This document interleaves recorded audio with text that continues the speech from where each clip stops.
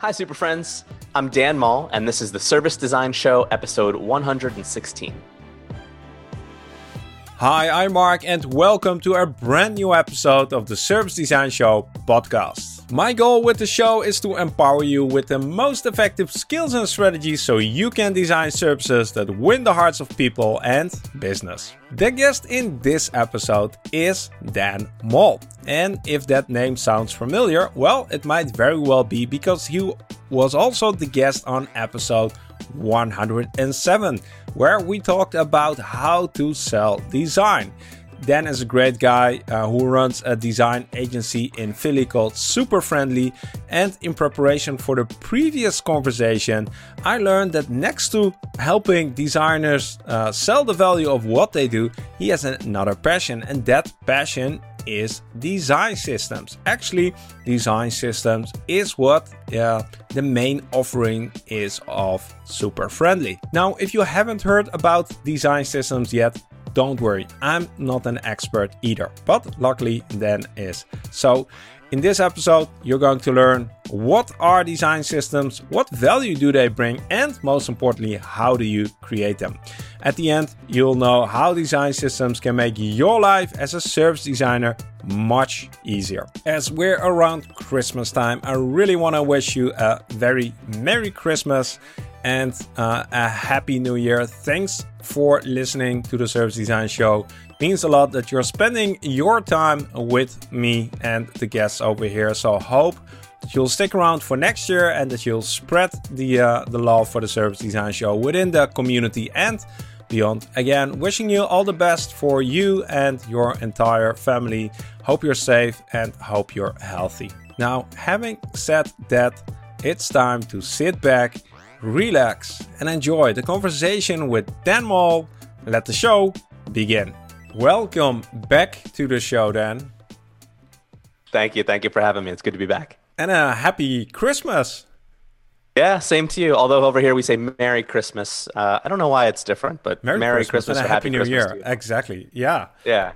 And to everybody who's listening and watching, of course, depending on when you're listening and watching this. Then I have to congratulate you on setting a new record.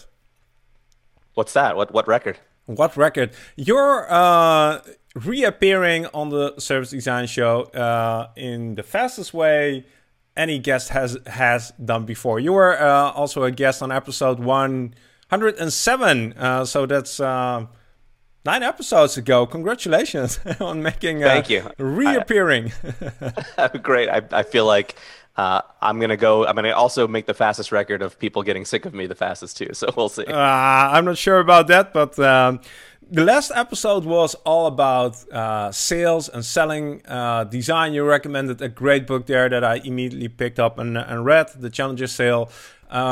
Really recommend that episode. But in preparation towards that episode, we talked about one of your other passions, and that's what we're going to address in this episode. It's going to be a lot of fun. I think we can learn a lot.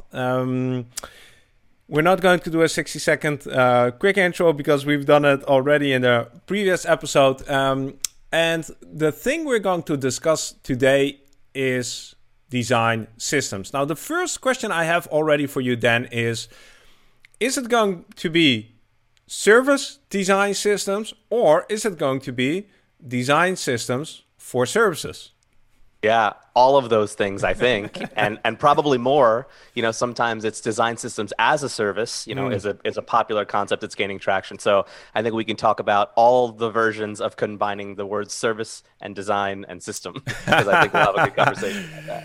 Awesome. Looking forward to that. So I have seen the concept of design systems coming by. I think it's hard to ignore when you're in the design space, but it's not something that has, I think, found its way into the field of service design. So maybe for the people who are listening, including myself, could you give like a brief introduction in what is a design system? Yeah, absolutely. And if you don't know what design systems are, you're not alone. And in fact, people who work on design systems also even argue about the definition of it anyway. It's so much so that on our site, at the Super Friendly site, we have a glossary.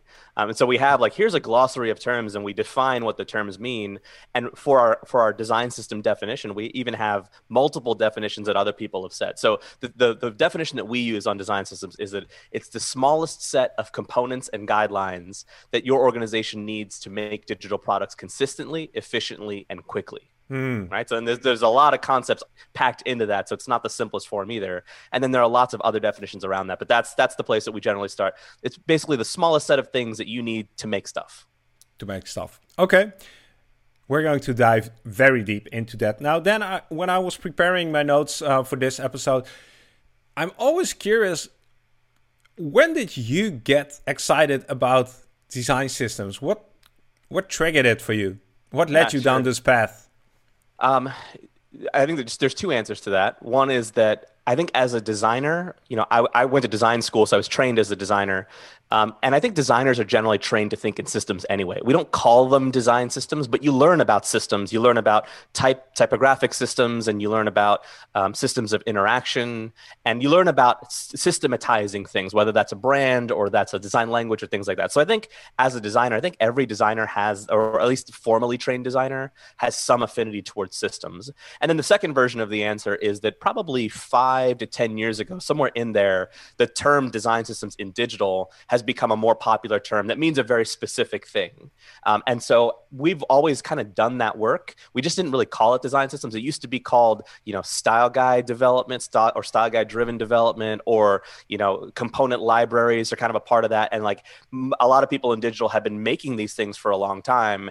And it's not until maybe 5 years ago or so that we started to really officialize that as a discipline. And now there's conferences and a Slack channel and like all sorts of stuff around the idea of design systems. And before people start tuning out of this episode, you promised me that design systems are applicable beyond digital interfaces. They are applicable to services, right? So we're going to dive into that because I've heard the term digital coming by already a few times in this chat. We talked about stuff, but we're also going to look at design systems for intangible stuff. Absolutely. Now, what do people use design systems for? Like you already mentioned, we had them, they just didn't have a label. What is the common use case for design systems? Yeah, so let's take the word design out of it for a sec. Like, what do people use systems for? It's mostly for things that are repeated, that you want to have some sort of consistency or efficiency with. So that could be, in digital, that means maybe our interface is going to be, we want it to be more consistent. But if you take the digital part out of that, for a service, you want your onboarding to be consistent, right? And that's a thing that applies to all different kinds of companies, whether digital or not. And so I think that the idea of systems is we do a thing over and over again. How can we not reinvent the wheel every time and instead actually have a process for doing this and have a way that we do this? So I think design systems in general follow suit because a design system is a system. So design system really is a way to do design systematically, or a way to do, if you're talking about service design, a way to do service design systematically, or a way to do any kind of design in a very intentional way.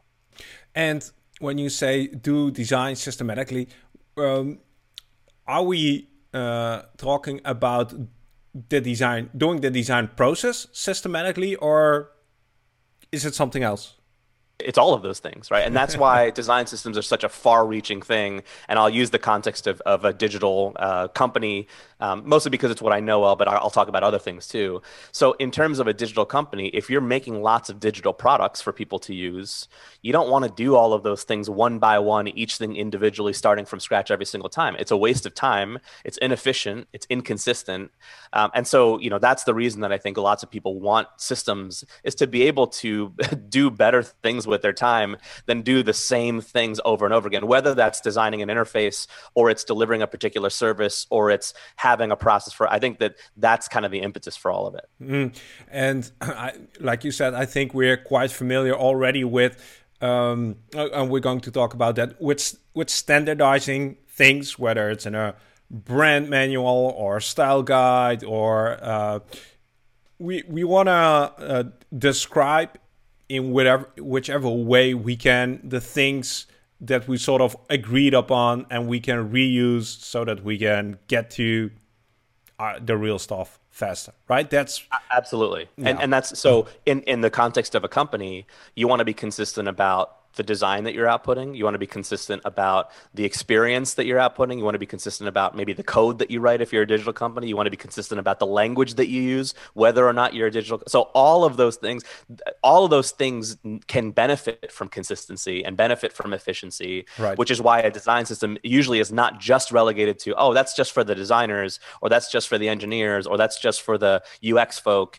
It's actually for everybody. It's for copywriters. It's for product managers. It's for, managers, it's for directors, it's for everyone. And that's why a design system is such an important thing for an organization. And that's also why it's so difficult to implement very well, is because it's not just for one slice of an organization or a company, it's for everyone to be able to use collectively.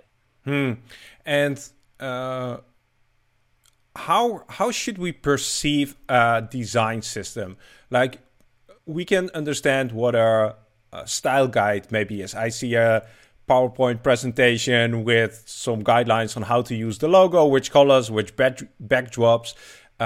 That's very tied to the specific medium we're using, 2D or print, but how does this work for design systems? Like, what are they? How do we make them tangible? Yeah, so specifically talking about design systems in a digital context, a design system it has in it a library, and that's usually a library of components, both in a design medium like UI kits and applications like Sketch or Figma or Photoshop or things like that, and also generally have code components too. So some version of coded components, whether that's a React library or that's HTML and CSS or that, whatever languages those are. And so you can think about something like Bootstrap, is a component library and can be used as a design system. A lot of people are familiar with the idea of Material Design, which is Google's design system, that if you open up the Gmail app or the Google search app, or whether it's on your phone or on a desktop computer or wherever it is, all of those they look consistent, at least they do now. A lot of them do now over the last couple of years, and that's because Google has been implementing that design system in all of their products, so that whether you use Gmail or you're using Maps, you know where the search bar is going to be, where the action button is going to be. All of those things are consistent so that you can set expectations well with users and with people. Yeah, so visual consistency is one. And the other thing you already also touched upon is which is probably much harder to achieve, experience consistency. Absolutely. Like that they feel the same, that you feel like you're using a Google product.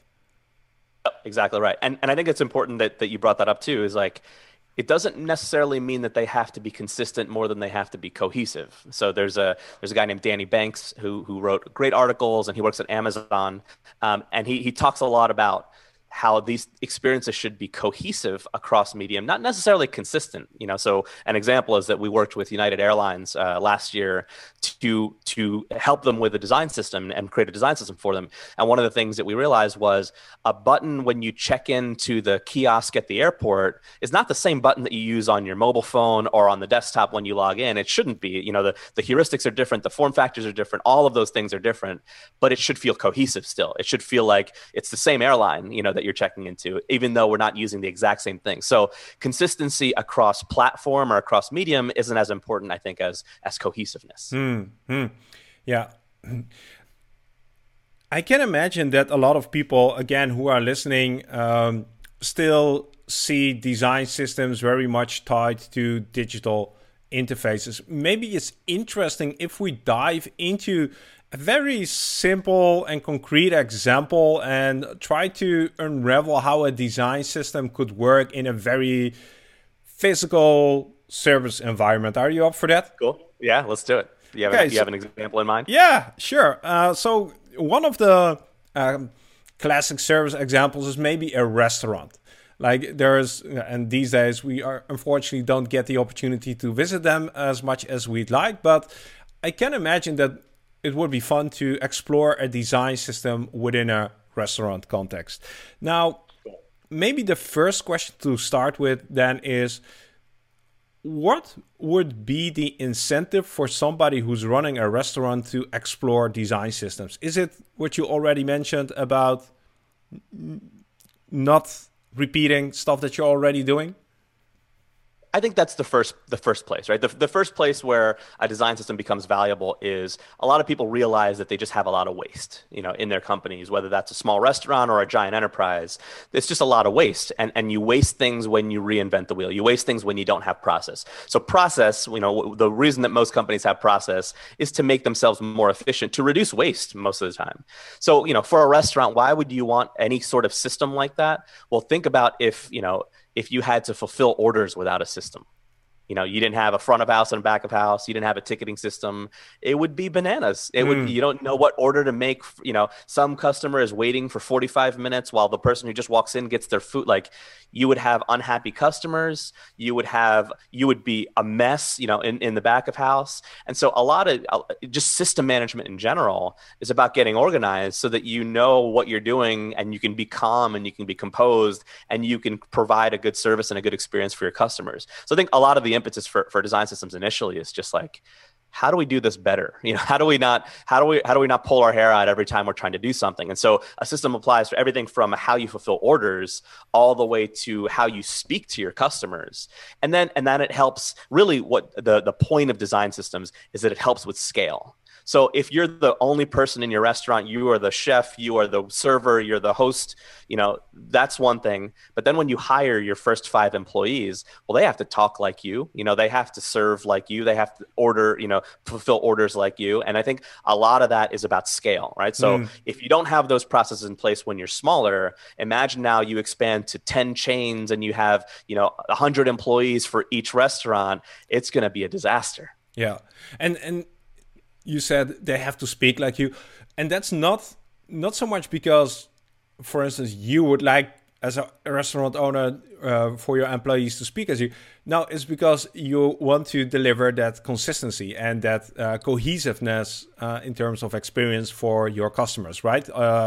Absolutely. Unless non-consistency and non-cohesiveness is part of your brand experience, but. Yeah, I don't know any brand that can market that as a selling point. And in fact, the other way around. Wait, what was? Did you give an example of that? Well, no, I was thinking chaos as a brand value. Oh, right, totally. Yeah, I don't know who can market that very well. But the opposite is true. Is very true, which is that a lot of brands do market themselves on their consistency. Right? Like that's the whole point of franchises, whether you agree with them or not. That if you go to McDonald's in Berlin, it's the same burger that you're going to get if you go to McDonald's in New York. It's the same, that consistency, that brand consistency is important.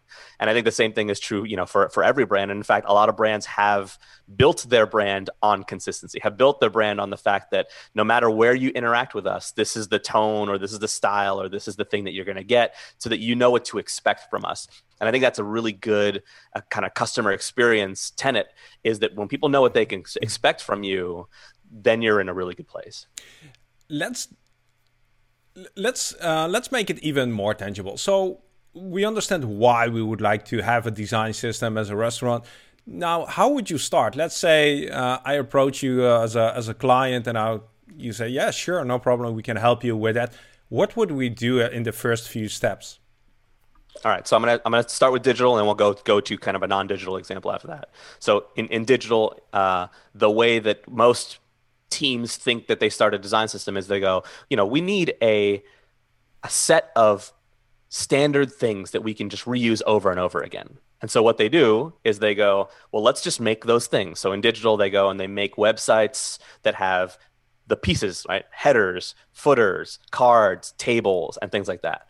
And then they try to use them, and then it doesn't work because, and well, I'll tell you why, because they end up with a design system graveyard is the thing that I call it, where most organizations have tried to start abstractly and then create something, and then it just doesn't work or it doesn't take and people don't use it. So instead, what we recommend to them is don't worry about making the thing first, let it be emergent.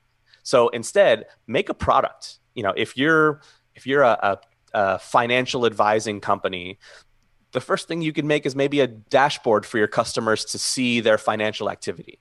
Don't worry about the system part yet. And then after you're done making that thing, then you look at it and go, how do we extract all of the parts from that? We call that piloting a design system. So you think of it like a TV pilot. When TV shows pitch a network, they pitch a pilot, right? They don't just say, oh, we're thinking about a show that has these characters and these are the situations. No, what they do is they film one episode. And then you can see, oh, that's how it actually works. So same thing is true in creating a digital design system, and also a non-digital design system too, is rather than if you're a restaurant, what I think a lot of restaurants will do is they go, oh, let's write an employee handbook, and we'll define all the things that people should do as employees. That doesn't work very well. Instead, see how employees are actually treating customers and then write the handbook out of that. Go, oh, actually, we see success when all of our servers, recommend a dessert to a customer. And so that becomes a thing that is emergent, that becomes part of your handbook, is go, all right, now in our handbook, we'll say, these are things that we're already doing. Let's make that consistent now. Let's make that a thing that everybody should do in a way that lets it scale. So those are the first steps. It's a little bit long-winded, but those are the first steps that I generally recommend, is see what you're already doing that is successful, and then figure out how to scale that thing, rather than trying to define it from scratch and then hoping that people will do that thing. That tends to be a less successful way to do it. Yeah, so, starting from the concrete rather than from the abstract. Now, I would be curious in a restaurant, if we start looking for patterns, what would be the things that we would be looking for? So yeah. Yeah, that's good. I have this book. I was preparing for this book here by Louise Down, Good Services. You mean this one? Hey, that one right there. That's the exact one. So one thing that I love about this book is how she talks about the 15, I think it's 15 common patterns, common service patterns. And so every organization has their own patterns, or some call them principles, that apply across the board. So if I just leaf through the table of contents here, one of the principles is be consistent throughout, principle number 9. One of the principles is set a user's expectations of the service. One of the principles is work in a way that is familiar, right? These are things that apply to just about any service business. So I think all of those things are a good place to start. Those are sort of like universal principles of, like, if you run a restaurant, you want to be consistent. You don't want to change your tone of voice every day, because people don't know what to expect. You don't want to be a diner one day and then you switch to only high-end food the next day. People are going to be very confused about it. So know what you serve and know what you offer. So I think that's maybe a place to start, is, what are the universal patterns that good service businesses can use? And then what are the ones that are actually custom to your type of business, right? Restaurants have probably different service patterns than, say, pharmaceutical companies or something like that. And then even more specific than that, what are the things about your particular brand that are service patterns? Virgin as a brand has very different service patterns than, American Airlines as a brand, right? And those are very different things. So I think those are if you think about it as like a hierarchy of needs of patterns, there's like, what are all the universal ones? And then what are the ones that apply to your industry, and then what are the ones that apply to your specific brand in particular? Would a question how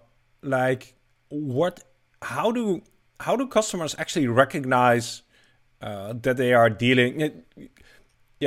dealing with us, not a competitor? And I'm not talking about brand here per se, but in the actual service delivery. So you step into this restaurant or this coffee bar. How do you actually recognize in the service delivery that it's specific to this specific restaurant, right? Would that be a question? Valid question? Yeah, absolutely. I think some of that has to do with brand, but I think some of it has to do with, like, who cares? I think that brands spend a lot of time thinking about how people can think about them as Starbucks or them as a coffee shop or them and I think that that's the second question. Maybe I think the first question is, how do we provide a good experience? Period. And then I think people will start to, over time, consistency in the experience will start to make them go, actually, I'm going to keep going back to that coffee shop because they always know my order. Every day they already have my order ready for me because I go in at the same day every time. It reminds me of a story of the Ritz-Carlton. And at the Ritz-Carlton, I don't know if this is true or not, or if this is a fiction, but at the Ritz-Carlton Hotel, they have a policy that every employee gets to spend something like, they have $200 or $250 that they get to spend on every guest. So, for example, if you check into the hotel and you forget your shoes, they'll just go and buy you shoes. You can say like, oh, I forgot my Cole Haans at home, and I'm a size 9. They'll go buy you shoes, and that's just part of the service that they deliver. Now, if that only happened once, you could still make the point that like that, all right, maybe I'll go back there one more time. But if that happens every time I stay there, then I'm going to be a customer for life, even if it's higher price than their competitors. But that consistency of delivering that is a thing that then I start to associate with their brand. And I think that like from a brand standpoint, I don't mean visual brand. I mean gut feeling, the feeling brand. That people have, the experience of that brand. Exactly. Yeah, and we might get confused here that it's about sort of attracting customers, but like you already mentioned, design systems primarily are interested in increasing efficiency, doing things more streamlined, so that you can actually focus your efforts on the things that require creativity and other things, right? So yeah, that's right. My friend Josh Clark, I cite this article all the time. He wrote this article called "The Most Exciting Design Systems Are Boring," and he talks about how the point of a good design system, or the point of good patterns in general, is that you don't have to think about those things anymore, right? You don't have to think about them every single time because they're ingrained, because they're already taken care of. And now that you have all this extra time and all this extra mind space, now what do you do with that? Now you can figure out how to go above and beyond for your customers, how to create customer value, because you're not worried about the little things that normally occupied your time. How do we fulfill tickets? Well, that's taken care of now. So now what do you do? Oh, well, now we can figure out how to make our customers even happier in that way. You mentioned that design systems consist of two things, if I remember correctly, like the components and the patterns, the flow, the interaction, right? And I can imagine that totally in, again, a digital setting where you have the visual components, the buttons, and then how the screens flow through a checkout page or something like that. Let's take this to our restaurant example. What would be the components, or what would be the patterns here? Yeah, so a component, in a restaurant might be something like a fork, right? Like that's like some restaurants have different forks for every table, but most restaurants don't because that's not that becomes hard to manage then, right? It becomes hard to order. It becomes hard to have the equipment. It becomes hard to reinforce your brand with the customer. So there's a lot of problems that come from the inconsistency. So instead, what do most restaurants do? They order one type of fork from a supplier. They know they can get it in bulk, and they know how to wash it. They know how to use it. They know what to set. They know all of those things come with the consistency. So something as small as a fork or a plate or the table or a chairs, or all of those things are the components. And then the patterns are things that flow, that use the components in a flow. So an example of that might be, dessert is a flow that's different than the main course flow, or that's different than an appetizer flow.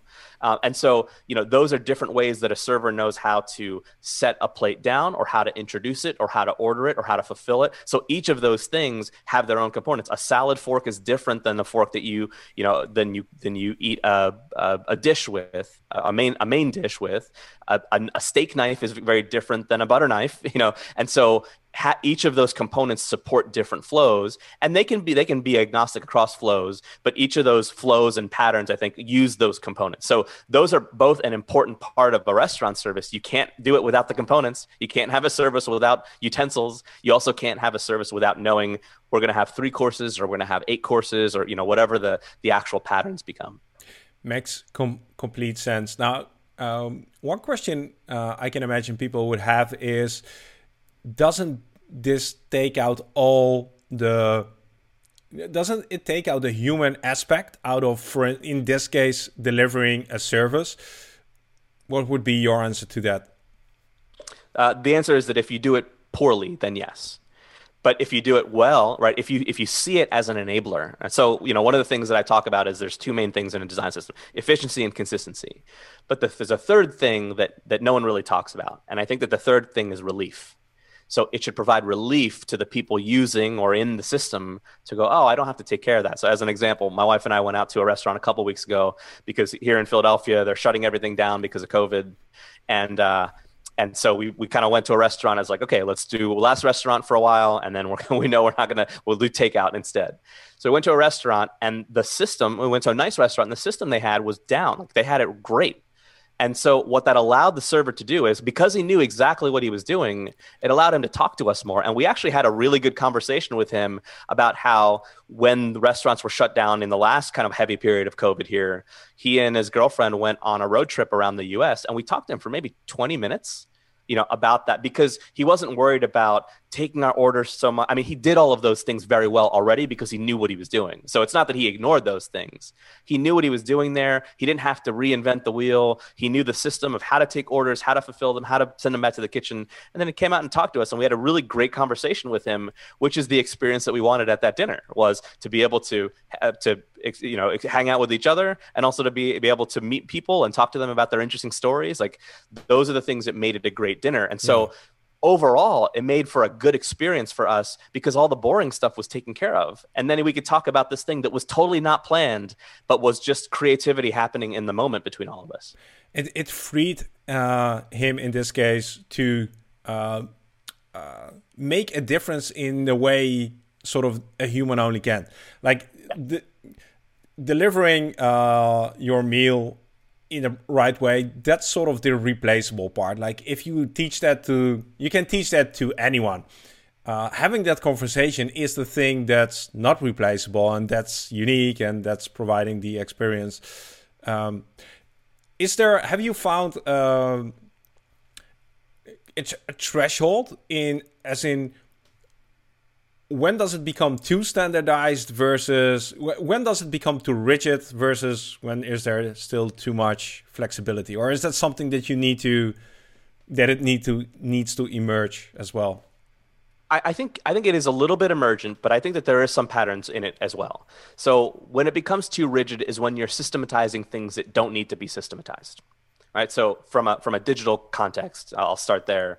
One of the things that we're seeing with companies that have mature design systems, they're in version 4 or version 5 of their design systems, is that they're actually taking things out of it. They're not continuing to add to it, right? So companies that have 120 components and 12 patterns in their design system are now, for the next version, going, actually, you know what, we're going to reduce it down to 60 instead. And we're going to support those really well. So I think that's where it becomes overly rigid, is when it gets to a point where you're systematizing things that don't need to be systematized, right? If you were, for example, at a restaurant, if you gave a server a script that only they can say that script and they can't say anything else to a customer, well, that makes it cold then. And that makes the experience not good for the customer. You can systematize that. It's possible. It's not a good idea to do that, though, because you're removing that warmth. You're the freedom that people get from having a system. You're actually taking that freedom away. So I love how you said the freedom. And so I think a design system has to stop where it gives people freedom.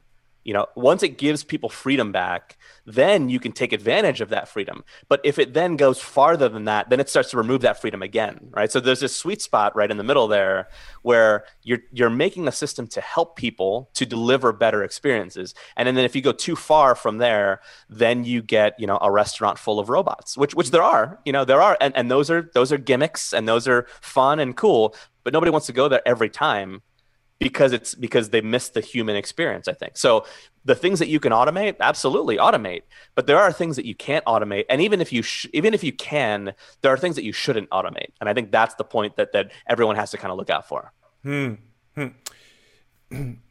How would you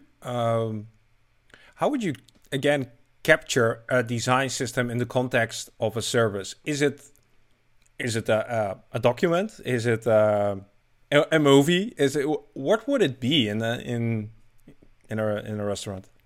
Yeah, sometimes it's conversation, right? So I think a lot of design system stuff is about culture, right? It's about creating culture, and sometimes you document culture in things like a handbook or in whatever. Sometimes your corporate bylaws, sometimes in reference material or style guides or things like that. But I think a lot of it has to be lived. Because if it's not lived, how many times are people going to reference the handbook? Exactly. Yeah. So if that becomes a dead artifact, then it doesn't matter. One of my favorite restaurant examples is the what are they called? Union Square Hospitality Group, something like that. It's the We don't group have that them here. no, I think it's they started in New York. I think it's spreading around the U.S. But that's they have their big flagship restaurant is Shake Shack. That's probably their most popular one that would make really great burgers. And they have a couple of kind of like taverns and restaurants and things like that. It started by a guy named Danny Meyer. And one of the things that he realized when he had his first restaurant and then was expanding to two was that people were doing the things that they would do because he was hiring servers who worked at other restaurants. They were doing things that they would do at other restaurants. And he had to constantly remind them, no, that's not what we do here. That's not what we do here. And so, and a lot of that just came from conversation. So as an example, somebody would be unhappy with their dish. A customer would be unhappy with their dish and they would return it back to the kitchen, and the servers would be upset about that because that they were trained to be upset about that at the other restaurants. And he had to train them that that's not how we do things here. The way that we do things here is instead we do this. And that he had to reinforce that every single time. And then eventually, over reinforcing, then it became part of the culture. Then it became part of, we treat customers with delight, with jokes sometimes. So, they had a customer who would order the same dish every time they came in. And one time it was actually, it was not good. And so they sent it back. And so the next time that customer came in and they knew that customer was coming in because they had made a reservation, they actually set, I think they played a joke on them where they set the dish in front of them before they were there, done really poorly, and then so they were establishing some rapport. Whether or not that tone is something that that you gravitate toward is up in the air. But I think that experience is something where they're starting to make a connection with the customer, and they weren't encouraged to do that at previous restaurants. And so the owner of this restaurant said, "Well, this is the way that I want us to do things," and he had to kind of reinforce that message over and over. And then eventually that became part of the culture that now customers know that brand for doing. So design system in many cases is a lived thing. It's experiential thing. Is there, I was making some notes here, is there a benefit towards using the word systems versus principles or guidelines or patterns? Like, is there something intrinsic in systems that people are adopting it as much as they are? I think it depends on the context. So I think that there are, as an example, we worked with ExxonMobil a couple of years ago, and we helped them with their design systems. And one of the things that we talk about when we talk about design systems is we talk about how it helps designers and how it helps engineers. When we use the word engineers, they were very allergic to that word. And we're like, well, why are you so allergic to that word? And they were like, well, because we have engineers here, and engineers aren't people who write code. Engineers are people who go out and work on oil rigs. And we're like, oh, right. So that word meant something different in their context, that we had to stop using that word because it was totally making them think over there when they should have been thinking over here. And so the word system, same thing.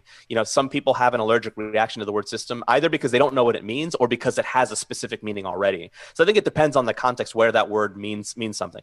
In general, what we find is that the word system doesn't really mean a lot to people, so we don't use it a lot. And in fact, we tell a lot of our team members, don't use the word design system because it tends to be a distraction to what people actually care about.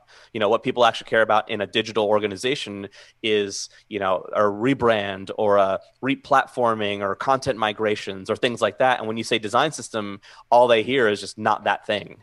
And so in the context of digital, system means a particular thing that sometimes can be too distracting. And in the context of non-digital, in the context of, just any general service, system might mean something very specific, whereas the word principles actually might not. So maybe you have the ability to fill in the definition of that if it's a word that people don't know as much.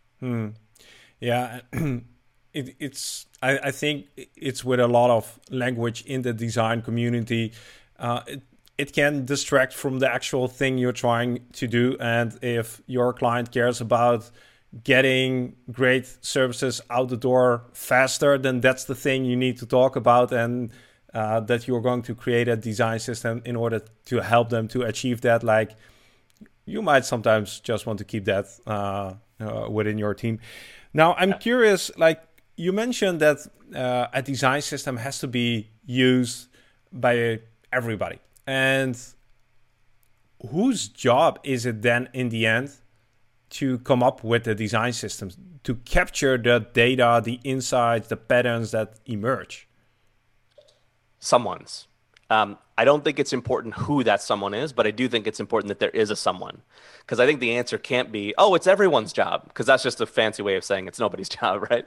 So I think it's got to be someone's job. And one of the things that we recommend for organizations that have design systems is that you eventually have a team to staff it and support it. So one of the big mantras of design systems in digital is that a design system is a product.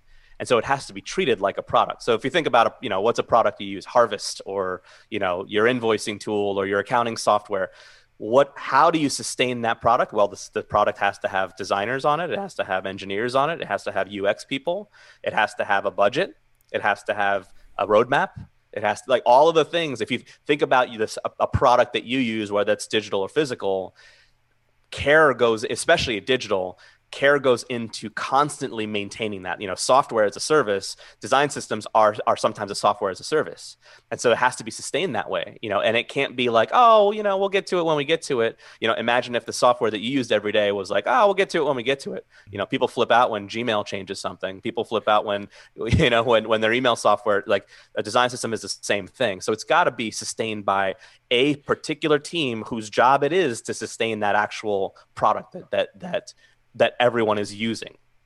And it's really simple in the end, because it's an asset. It's an asset to an organization. It helps you. It has a specific goal, and that goal is to become more efficient and then have time to do other stuff. So it's not. I can imagine that people see design systems as a cost or are afraid of the upfront investment, but that way of thinking is very short-sighted when you don't consider that design systems should actually help you to run more efficiently, consistently, all that kind of thing. So, totally. Right?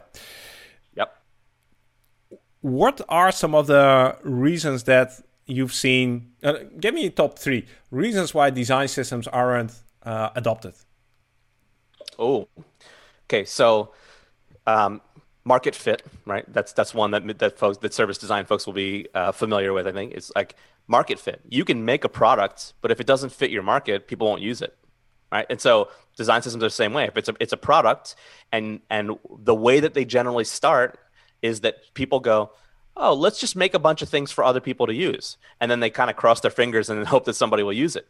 That's not the way that you assess market fit. For any product, the way that you assess market fit is you probably are doing customer interviews. Before you have a product, you're probably defining a feature set that the customers are going to use. And then you're going to release a version 1 or an alpha or a beta or something like that then serves those particular needs. Right? And design systems generally don't start that way. They start as a side project. So thing number 1 is that they don't get adopted because they don't have the things in it that people actually need to use.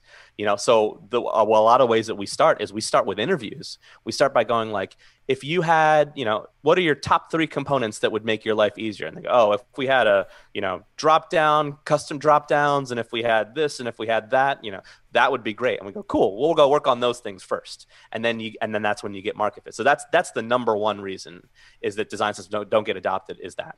The second one is usually a little bit farther along, where some folks are using a design system, but it's still treated like a side project.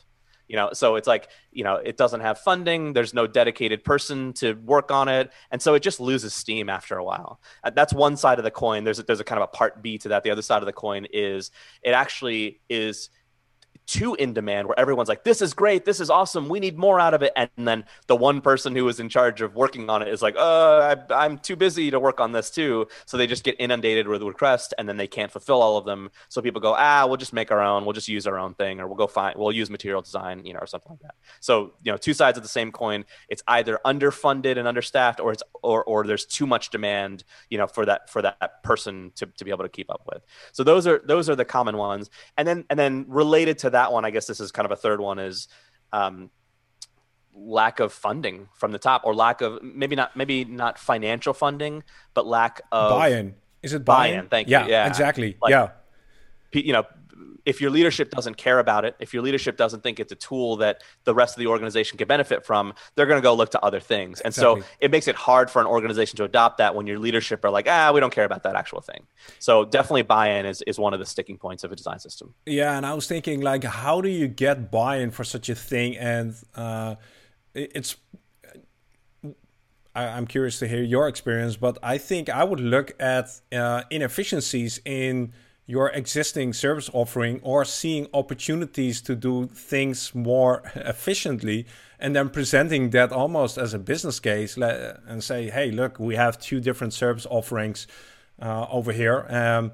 We are doing things differently. Maybe if we look at the things that overlap, we could increase the quality in do them fast and do them cheaper, something like that. Would that be a viable strategy?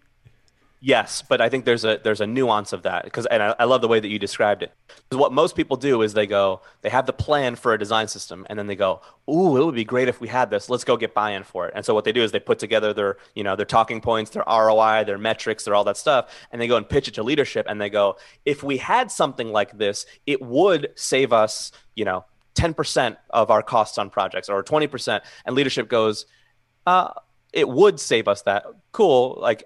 We have other things that we could invest that money in anyway." And it's because you don't have anything tangible to show, right? You have the hope of a plan. It's like asking somebody "Do you want to lose weight?" And they're like, "Yeah." And they're like, "Cool, you should go to the gym." And they're like, "Cool, I know I should." And then that's it, right? There's nothing actually tangible about it. So instead, what we suggest is this is the pilot thing. It's use it on one product. Do a design system without the funding, without the buy-in, without the investment, do it under the radar, do it as a weekend project, do it. And then what you can do is you can go to leadership and you can say, "We already saved 10% of we finished this project 6 weeks ahead of schedule. Would you like us to finish other projects 6 weeks ahead of schedule?" And they will say, "Yes, I do." But you already have one use case. You already have a pilot. You already have one episode filmed so that you can show it off and go, "This is what the rest of the show is going to look like." And so I think that's why I like how you phrase that is you already have to have the service in order to sell it. You can't sell the vaporware, right? You can't sell the "Oh, if we had this thing, it would be great," because no one would disagree with that. Everybody would be like, "Yeah, that would be great. We're not going to do it though, but it would be great." And so instead, if you say, "We're already doing this, now we just need the money to sustain it. We need the investment. We need the buy-in to sustain it," that's a much easier thing for people to buy. I had a different post over here which said, "No prototype, no meeting." And I think that goes in many scenarios, including this one. And then it's so much easier you don't actually have to sell anything. You just invite somebody to continue with this initiative, yes, which has already proven itself. Absolutely. Is there a question that I forgot to ask about design systems that I should have asked? Ooh.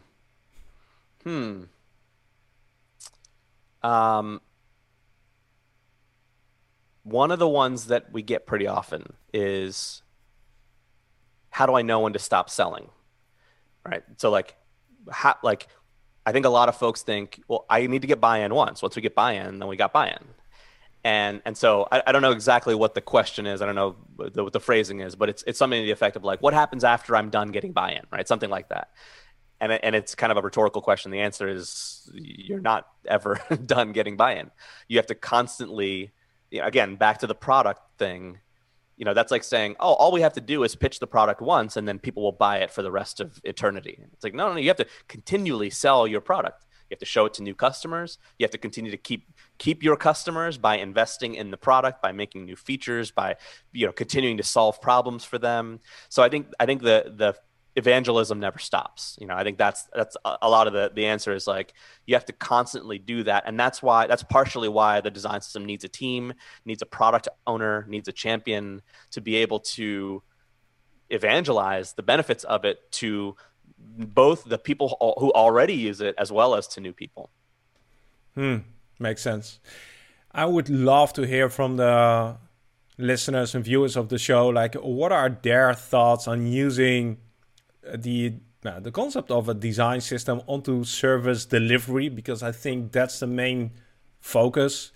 Have you tried it? Have you done it? What are your experiences? What are the pitfalls that we haven't discussed? Why wouldn't this work in a service context? Leave a comment. We'd love to know. Then I can imagine that some people got excited through this conversation. What are some recommended resources to continue learning about this topic? Yeah, well, shameless plug. Just released a course about design systems to cover a lot of the topics we talked about. Less so about service design, more kind of on the digital front, but it's still kind of high level. It's more for managers and directors. It's called Make Design Systems People Want to Use. Because that seems to be the big thing where like lots of people make design systems and doesn't necessarily mean that people are using them. So how do you make one that people want to use? What's the process look like? What does the workflow look like? How do you get buy-in? What do you say? All those things are ones that I cover in the course. So that's just released about a month ago. And I'll share some links to that as well. Yeah, it will be in the show notes for sure. Yeah. Cool. Lots of good books around design systems too. There's one called Design Systems. It's by Alla Kolmatova. It is a wonderful book. There's another one by Yesenia Perez Cruz called Expressive Design Systems. Both of those are great books. Again, both of those relate to digital. In terms of non-digital things, there's a great book called Thinking in Systems by Donella Meadows. It is wonderful. And it doesn't relate to digital. It just talks about systems in general and why they're important and what things are needed in a system, whether that applies to service delivery or that applies to whatever you're actually doing. What are the connection points and the interconnections that you want to build? So that's a really good one. Those are probably my three or four go-to resources. Awesome. Again, I'll make sure to link all the books in the show notes and also to the course. Highly recommended. Dan, it was an honor having you on the show. Back on the show, I'm curious what episode number 3 will bring, because we need to finish the trilogy at some point. I like it. Yeah, once again, thank you for being on. Merry Christmas, and talk to you soon. Thanks, Mark. So, what is your take on design systems for services? Could they work? Leave a comment on LinkedIn, post something on LinkedIn and tag me, and I'll join the conversation over there. If you know somebody who needs to hear this conversation with Dan, grab the link and share that with them. That way you'll help to grow the Service Design Show family, and that helps me to invite more inspiring guests like Dan here on the show for you. Hope you're having a great Christmas. Hope you're having a great end of the year. Thanks again for listening to the Service Design Show. It was great having you. Keep making a positive impact, and I'll catch you in 2 weeks' time with a brand new episode. See you then.